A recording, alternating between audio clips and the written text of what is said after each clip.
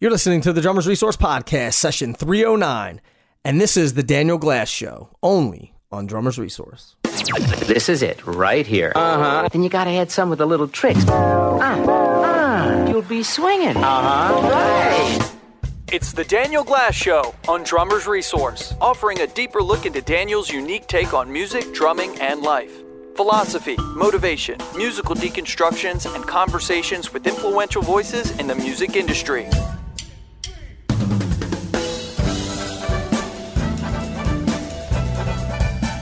Hey everybody, Daniel Glass here from danielglass.com. I want to welcome you all to the podcast. In this episode, I am going to start a new series, or at least talk about a new issue, series of issues that I call Tackling Life Head On. And it is my belief that life is not something that happens to us. Life is something that we create, that we make for ourselves, and therefore I like the very active verb tackling. I like to go out, at least I like to think of my approach to life, the way I try to conduct my life as going head on, straight into it, tackling it. I sometimes think of my life and my career as a war or a battle, although not with a negative consequence. Well, there's always that negative consequence at the end of every life. But what I refer to here is more, what is our approach? So in part one of Tackling Life Head On, I want to talk about a certain kind of way of doing that, and that is preparation. How do we prepare for life? How do we, think about our life and get ready for the life that is still coming our way? And I want to begin with a little anecdote that sort of brings things into focus and actually got me starting to really think about this topic of preparation. So let's flash back to the year 2011, and my phone rings, and it's a call from Brian Setzer's management. Of course, Brian Setzer, as you all know, was the one of three members of the Stray Cats, the rockabilly trio from back in the 80s. In the 90s, he created a big band and had a whole new wave to his career that continues to this day, leading a big band in the modern world. And my band, Royal Crown Revue, was somewhat affiliated with Brian in this rise of retro swing. We worked with Brian Setzer's band, his orchestra opening up. We had the same management team for a while. So anyway, I get this call. It's been many years since we had this manager. We went our separate ways with Royal Crown Revue, but I get a call, and they say, Brian's interested in working with you possibly, and we have a couple of gigs coming up in early part of 2012. This is right around Christmas time of 2011. So the gigs are in early March, and we'd like you to join us on these gigs, but the catch is, and it's two gigs, and they're 90-minute show, big band. Now the Brian Setzer Orchestra is a high-powered organization. It's, musically speaking, it's a very intense big band gig, hard driving grooves, big horn hits, a lot of heavy reading in the charts, a lot going on. And so what they said to me is, we'd like you to do these two gigs, but the catch is there is no rehearsal beforehand. You need to come in, do the two gigs, no rehearsal, and we will see how it goes after that. And they sort of dropped the idea that if I did well on these two gigs, that the drum chair would be mine. And but there was no guarantee. And I thought, wow, okay. So they sent me a DVD of a live concert of the band and said, pretty much, here's the set list we're going to do. Get this material together. So what am I going to do? I have to prepare for this gig. Now, let me set the stage a little bit more. I had moved to New York City the year before, 2010, and I had a practice space. Obviously, I'd have to do a lot of practice / preparation to get ready for these, kind of audition / gigs. I had practice space in New York, but as you know, New York apartments are tiny, and I couldn't practice in my apartment at my leisure. So space being a premium, where I could get space to practice where it wasn't going to cost me an arm and a leg was in this place called the Music Building here in New York City that is about 12 floors of nothing but practice spaces. And the way it goes is that they don't just rent you a room by the month.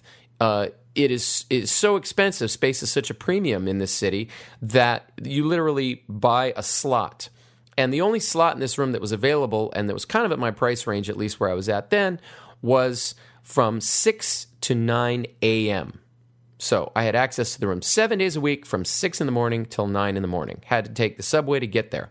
Now, mind you, when I got this call, we were just about at New Year's. It happened to be a horrendous winter in New York. So I now had basically 2 months, all of January and February, to prepare for this gig. And I had to go get up at 5 in the morning for 2 months, take the subway down to my practice space. Now, let me paint the picture about what the music building is.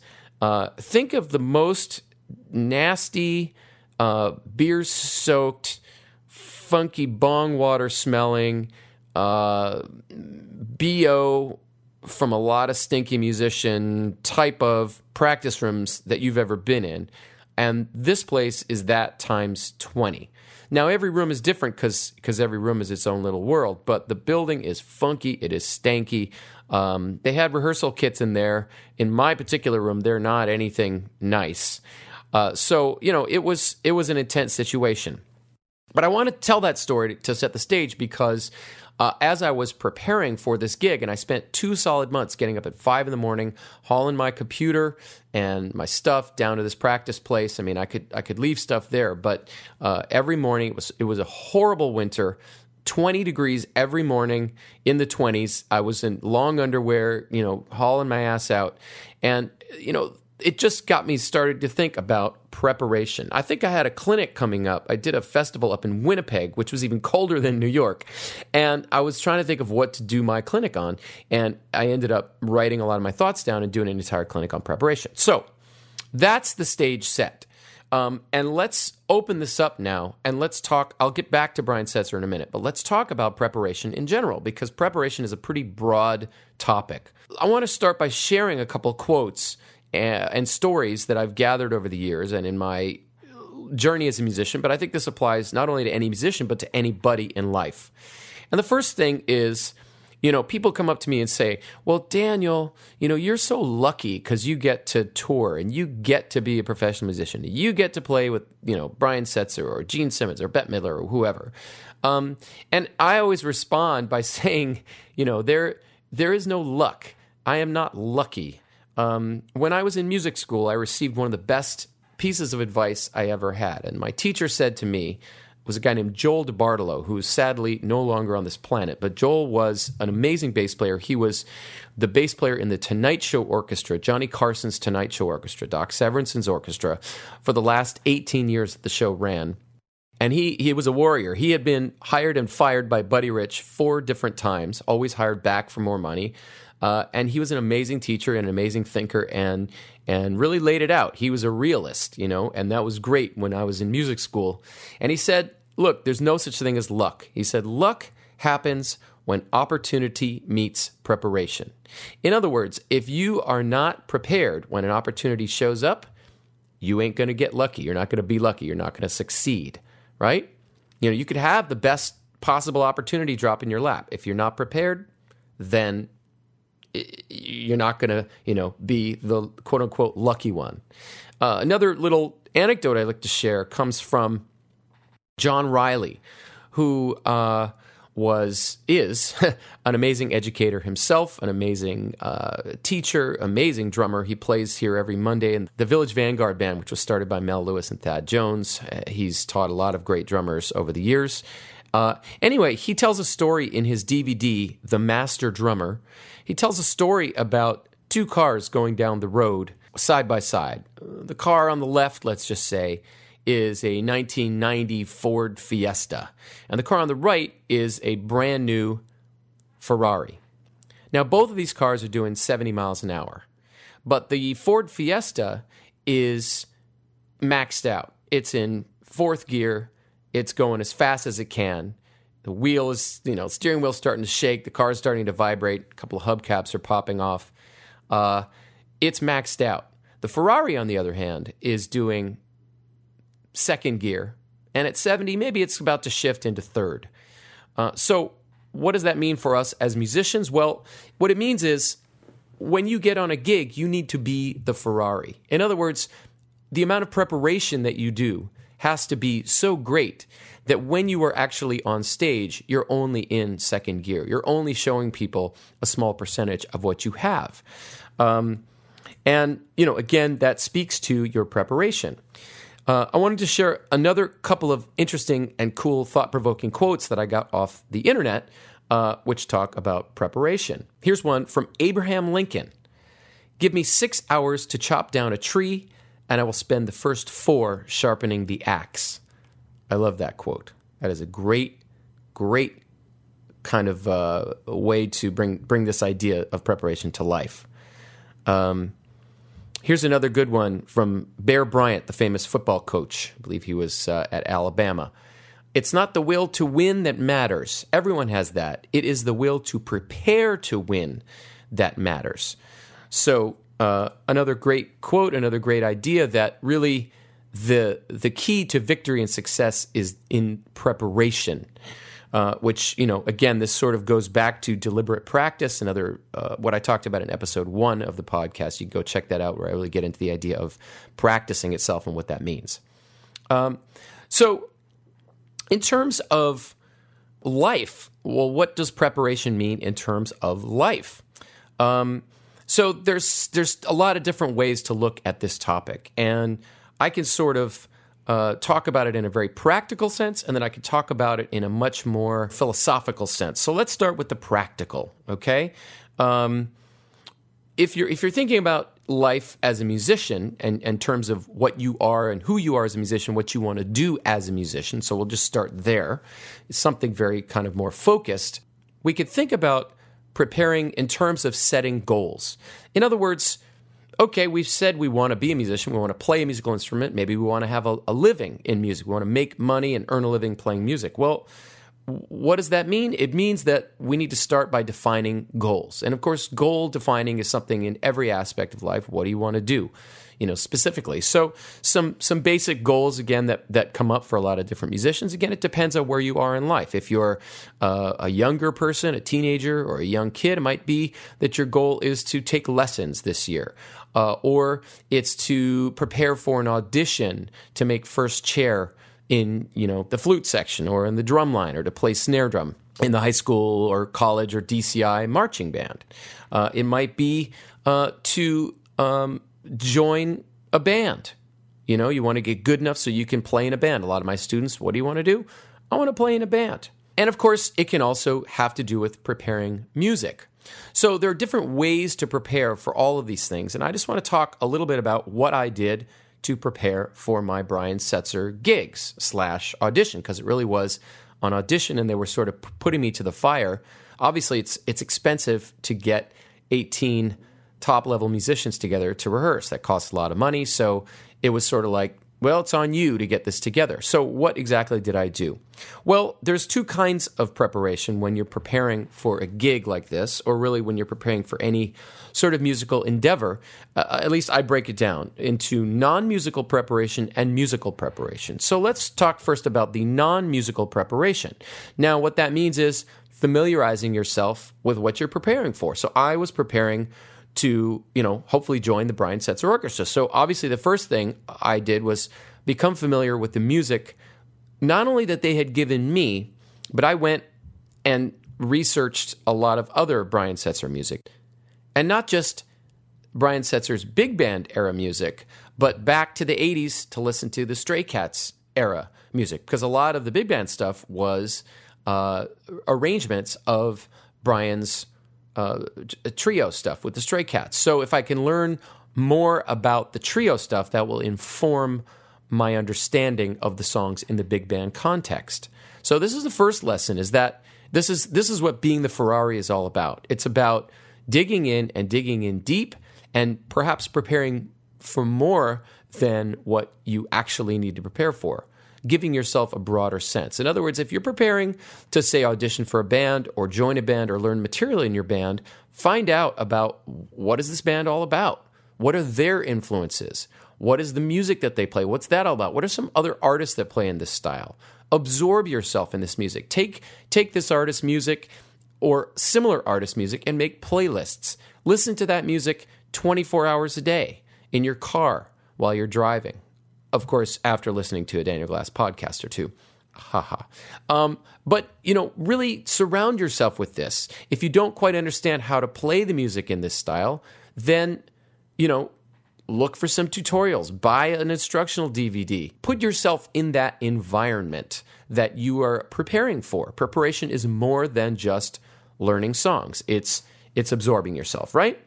Another thing you might do is go see, this band that you're preparing for, go see them live, assuming that you are not currently a member, that you're wanting to audition for something. That's another great way to go about it. Anyway, let's talk now about musical preparation. Once I got this DVD, I started there. I did a lot of listening to a lot of different eras of Brian Setzer's music, but essentially I tried to get to the core of what is Brian Setzer's music all about. Now, a lot of times music that we're learning or preparing to learn can be broken down into some more simple elements. And in this case, I sort of defined what the elements were. There were songs that were in a shuffle feel and songs that were in a non-shuffle feel. A lot of Brian's music is based on swung eights. So I went back and broke down what I considered to be the Setzer shuffle. So before I even learned a single song, I really focused on the groove that was at the core of a lot of Brian Setzer's music. I worked on the specifics of this. I listened to what other drummers had played in the band that had come before me. I watched what they were doing on videos. I listened to the bass player because in rockabilly, which is a style that heavily influences Brian Setzer's sound, the slap bass, that kind of chugging bass thing is a huge part of the sound. So how do you play with that in a way that is musical, that makes sense, right? So I got to the core of the groove. I got to the core of the bass line. So once I got that groove down, I didn't just learn it, I really drove it into my brain. And I have a quote that I give to a lot of my students when it comes to learning a particular groove, a particular song, a particular style. And that is that there is a big difference between being able to play an instrument, to be able to do it, and making music. In other words, if I assign something to my students, usually they come back after whatever time they practiced it, and they have prepared it, they can do it. But, can you do it? Can you be the Ferrari? In other words, can you do this groove while sitting naked in the middle of the freeway with people driving by and throwing rotten eggs at you and yelling at you? Can you be so deep into this that it doesn't matter what else is happening, it's into your muscle memory? And again, this goes back to the concept of deliberate practice. There's a quote that, if you haven't checked it out, there's a deliberate practice quote that I actually really love that has to do with this, which says, "Don't practice until you get it right. Practice until you can't get it wrong." Meaning that it's in your muscle memory. So I took that, quote unquote Setzer shuffle that I had defined, and at the beginning of every practice session, every day, all I did was play the Setzer shuffle. Now, how did I play this? And this is another great tool in terms of pragmatic practice discussion. Practice slowly. Practice slowly. So why? Well, when you take something and you break it down to its fundamental elements, if you allow for more space to be between each note or each stroke or each beat, you're going to gain a greater sense of clarity about understanding what that particular thing you are practicing is about. And practicing slowly really helps you to define things. So I wouldn't practice at the tempos of the song. I would start with the groove very slow. And I would spend a long time with a click on that slow groove until it started to feel natural to me. And lo and behold, when I sped it back up and I compressed the amount of space in between each note, wow, I suddenly had clarity with it, and I was articulating it in a clear way, and I could do it without having to think about it. Now, this is really important because, we all have this experience where we nail something in our practice room. We learn it that day, and then we get on the rehearsal, we get on the gig, and of course, what inevitably ends up happening is that we crash and burn and blow that particular groove or fill or whatever. And the reason is, as I said, it's not in the muscle memory. We haven't done enough practicing or preparation on it yet. And you have to remember that, when you are performing this, when you're making music, there's a lot of other things happening in addition to just what you are doing. There's a bass player. There are other instruments on the stage. There's a singer. You're in the context of a song. In the performance, you're in the context of a club, and there's PA malfunctions. There's lights in your eyes. There's a crowd there. There's the cute girl in the front row, all of that stuff. So that all is going to figure in, and if you don't have this groove locked, if you don't have it in your muscle memory, if you haven't done the deliberate practice, then it's not going to be there. So that was something that I really wanted to get down.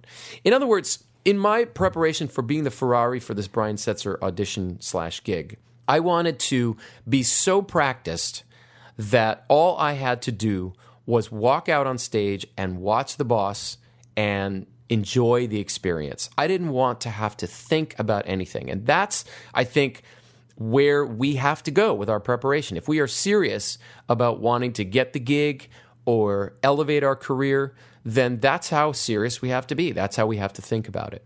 So once I got the basic grooves down, then I started working on the songs. And I didn't just run the song through a bunch of times, start to finish. I started by charting out the song, and I ran through it, but then I highlighted the spots where I had difficulty, and I unplugged those from the whole groove, and I deliberately practiced them. So whether it was a particular groove variation, I stopped, took a step back, and really got deep with that. If it was a fill, now remember, this is a big band gig, and so there are a lot of fills flying by. It's a chop-heavy gig. Playing big band for a drummer is probably one of the most difficult drumming jobs there is in the world, because you're driving the band, you got to set up all the fills, you got to hold 18 musicians together, and doing it at very loud volumes, as in the case with this band, adds a whole nother layer of you got to do it, with a lot of force. So I worked on a lot of the fills and dealing with all of the big band issues. And then, of course, there's intros, there's outros, there's transitions, all these different things that are going to come up musically. So I spent 2 months, and I worked on it in this manner. I had a clear plan of action. I had a goal. I had a clear plan of action how to get there. And in the end, the gigs went great. I killed it. I had a blast because I was simply enjoying myself and focusing on what I needed to, which was Brian at the front of the stage. And it ended up that I played 2 years with the band, had a great time. So let's turn the corner now and go to another kind of preparation, because in a sense, that the type that I just described, which is goal-oriented, you know what you're preparing for, and you know how you're going to get there, what you can create a path to get there. That's easy to define, I guess you could say. It's not simple to do, it's not simple to achieve, but it's simpler to define. A lot of other musicians are in a much different situation. In other words, they're in a situation where they say, well, I, love playing the drums, and I would love to get to the next level. I'd love to play with somebody great. I'd love to be great, but I don't know how to get there. I don't know how to prepare, and I don't know what I'm preparing for. So this is what I'd like to address now, and I'd like to address this particular point by telling another anecdote. This anecdote relates to a drum camp that I did in the summer of 2014 in Los Angeles with two good friends and partners, Bruce Becker and Mark Schulman. Two excellent drummers, two excellent educators, and we put together a camp called the Triple Threat Drum Camp, which was a really great experience. It was the first time I dipped my toe into that water, the drum camp water. And what we try to do, in addition to sharing a lot of great information and technique and other stuff, was at the end of every day, we sat down with the campers and we just said, hey, you guys ask us anything you want. Anything you want, any questions you have about music, drumming, your career, your life, whatever. So this gal in the camp raised her hand, and she asked a great question. She said, and I can't remember the name of the artist that she mentioned, but she said, there's this particular artist. I'm a huge fan of hers. I've seen her a bunch of times. She's a big national act. And my goal is to play with her. Now, she lived in Northern California, somewhere in a small town. And I don't know how to get there. I live in a small town. I'm a good drummer, but she doesn't know me from a hill of beans, and I don't know what to do. So I sort of fielded this question, and I kind of laid out a path that she could take. Now, the first thing is, if you a lot of people would just simply say right off the bat, well, there's no way I could ever do this, right? There's no way. A, I'm not good enough. B, I have no access to this person. I'd love to play in this famous band, or I'd love to play with this artist. And they don't even allow themselves the chance to dream. And I don't know if you guys remember, President Obama published a book called The Audacity of Hope back in the early when he was first running for president. And whether you like or hate Obama, it doesn't really matter. I like the phrase "the audacity of hope" because it means that most people are afraid to be hopeful because they're afraid their hopes will be dashed. They're afraid to dream because they're afraid they won't make their dreams. So if you are someone who dreams and really goes for your dreams, then you are audacious in doing that. And I'd like to submit to you right now that is exactly what we have to do as musicians. You're in the arts, people. It's not an easy way to go in life. So if you're making the decision that you want to have a living in the arts, then you've got to be bold, you've got to be fearless, you have to be audacious, and you have to dream. You have to dream. You have to have crazy big dreams that may seem like unbelievably insurmountable, and yet you got to dream them and you got to go for them. If you don't dream it, it will not happen. If you don't create that reality in your mind, then you have no goal to go for, and sometimes your dream is your goal. Now, granted, this is not easy, and the majority of people who are too afraid to dream are simply going to tell you, "Well, it's not possible. You're foolish.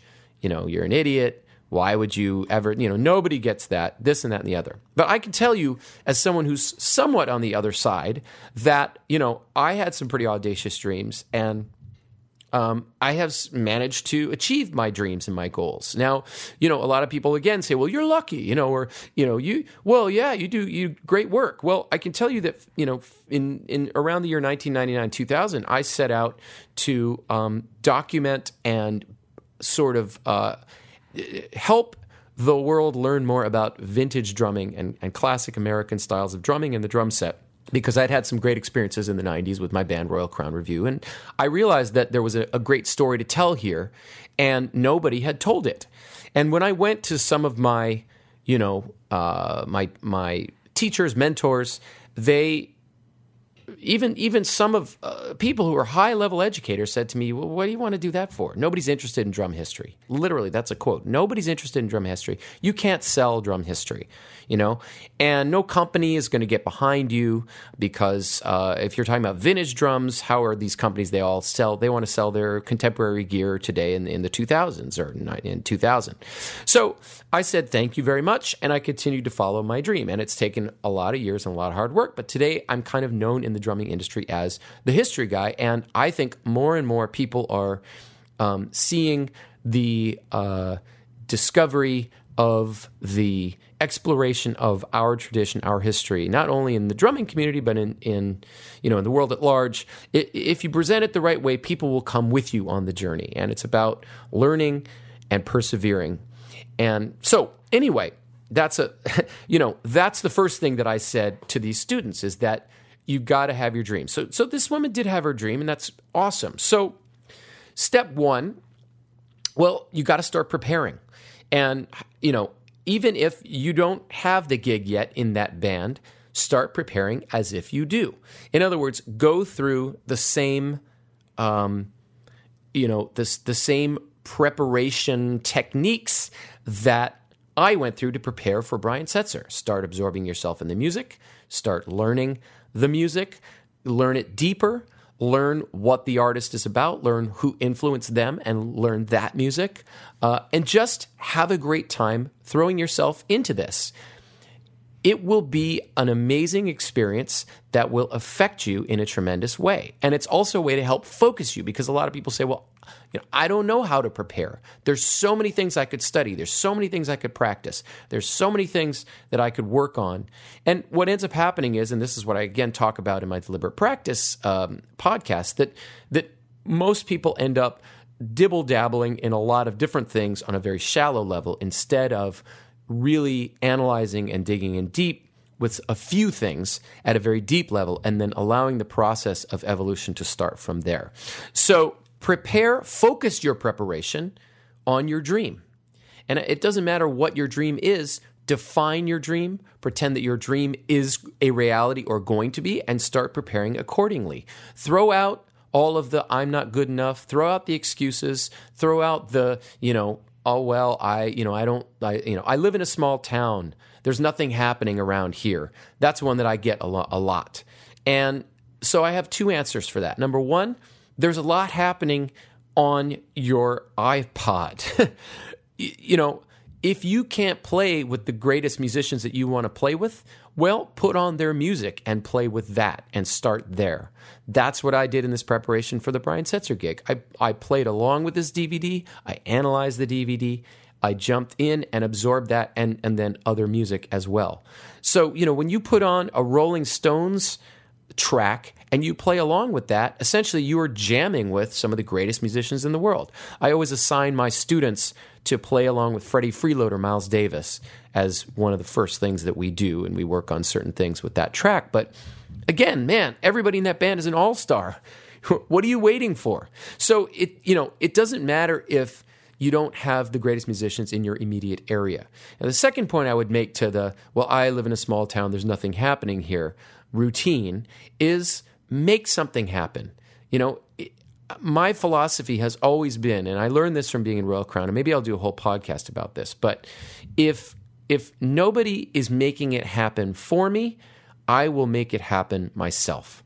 I am not going to wait for anybody to make it happen. And, again, of course, I wait for my phone to ring, but in the last 15 years, my phone is ringing more about brand Daniel Glass Incorporated, and a lot less about me sitting there waiting for someone randomly to call me for a gig and, how am I going to make my living doing that? In other words, that's part of tackling life head on, is we're creating our own brand, we're creating our own business, we are preparing for a successful brand as a musician through every day in life.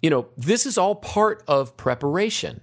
And even if it's not happening, you should be preparing now. And again, preparation can take many forms, not just the musical part. So to get back to the story of this gal, if she focused on that material, if she knew every in and out of that artist, well, if she gets the chance to play with that artist, shebang, there you go. Here's another great story that I heard from Greg Field, an excellent swing and jazz drummer. Now he's almost more of a producer. Greg played with Count Basie. He was Count Basie's drummer while Basie was still alive. He played with Harry James while Harry James was still alive. He played with Frank Sinatra. He was Frank Sinatra's last drummer. When Greg was a young guy, when he was a teenager, he was obsessed with Count Basie and swing music in general. He told the story about Count Basie in particular. And this was, I think, the early or the mid-'70s. He grew up in the Bay Area. Now, in the early and mid-'70s, as you may recall, swing and big band drumming was not exactly hip, right? Rock and roll was in big time, prog rock, arena rock, 70s rock. Greg, on the other hand, was a freak for the older stuff. And he knew every Basie album, every Basie track. He didn't, he was dreaming about one day playing with Count Basie, but he was a teenager.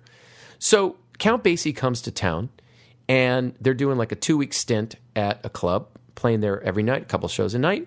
Greg is a huge fan, and he's always hanging out at the stage door in between shows to get the guys' autographs, talk to them. The great drumming legend Sonny Payne was playing with Basie at this time.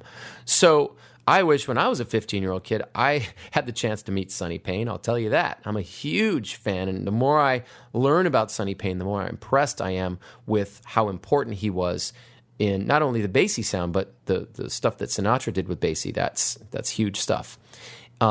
Important stuff groove stuff.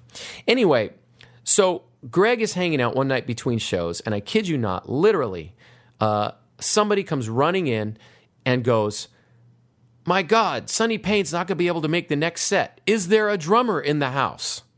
Now, this couldn't be a better example of what I'm talking about. So Greg puts up his hand, and he sits in with the band for a set or a song or two and makes an amazing impression. Count Basie looks up, man, this kid knows every inch of this material. And although Greg didn't get the gig at that moment in time, down the road, he's pursuing his dreams of being a swing drummer. His name is thrown around, and lo and behold, he gets the gig with Count Basie. So this is the next lesson that I shared with this gal, which is get to know the people you want to play with. You know, if you don't know this artist, then maybe you know somebody who does. Maybe you know somebody who's in the crew. Maybe you know somebody who is the lighting director. Maybe you can find out the publicist and write them. Maybe you can just send an email to the artist and they'll get back to you. My little niece, who's an 11-year-old girl, was a huge fan of, I believe the name is Lorena McKinnett, a singer, and she wrote her an email. Just wrote her an email. I don't know if she sent it on Facebook or off her website. It said, "I'm a huge fan of your music. I love you." And the woman wrote back and said, "Great," and got her free tickets for the next show. So reach out to people. If they're maybe too famous, you know, to be checking their own email or getting back to you, find someone who knows them, or find someone who's doing a band that's similar and start playing with that person. If you get yourself in that community of people that are around that artist, then your chances of meeting or knowing or getting to know that artist, or more important, having them getting to know you, will be increased substantially. Okay, so you could do that from the privacy of your own computer. If your dream is that big, then maybe the next step after you've been preparing for a while is to move to a bigger music town. This is what a lot of musicians do. This is part of what preparation is. They may not have any big gig yet, but they go there as part of their preparation. So I moved to Los Angeles when I was 22 years old to pursue my dreams of being a musician. I didn't know what I was going to end up doing or how that was going to manifest itself, but I knew that if I wanted to do that, I had to be there. I've got a lot of students that have, you know, I recently moved to Austin. I recently moved to Nashville, trying to get my act together, trying to get to the next level. I do consultations with them about just these very kinds of things. So, you know, reach out and try to put yourself in that artist's circle. I guarantee you, you know, the circle fans out. It fans out pretty wide. So maybe you meet somebody who plays a similar style and they've opened for that artist. Well, get to know them. If you're such a big fan, you'll have something in common to talk about.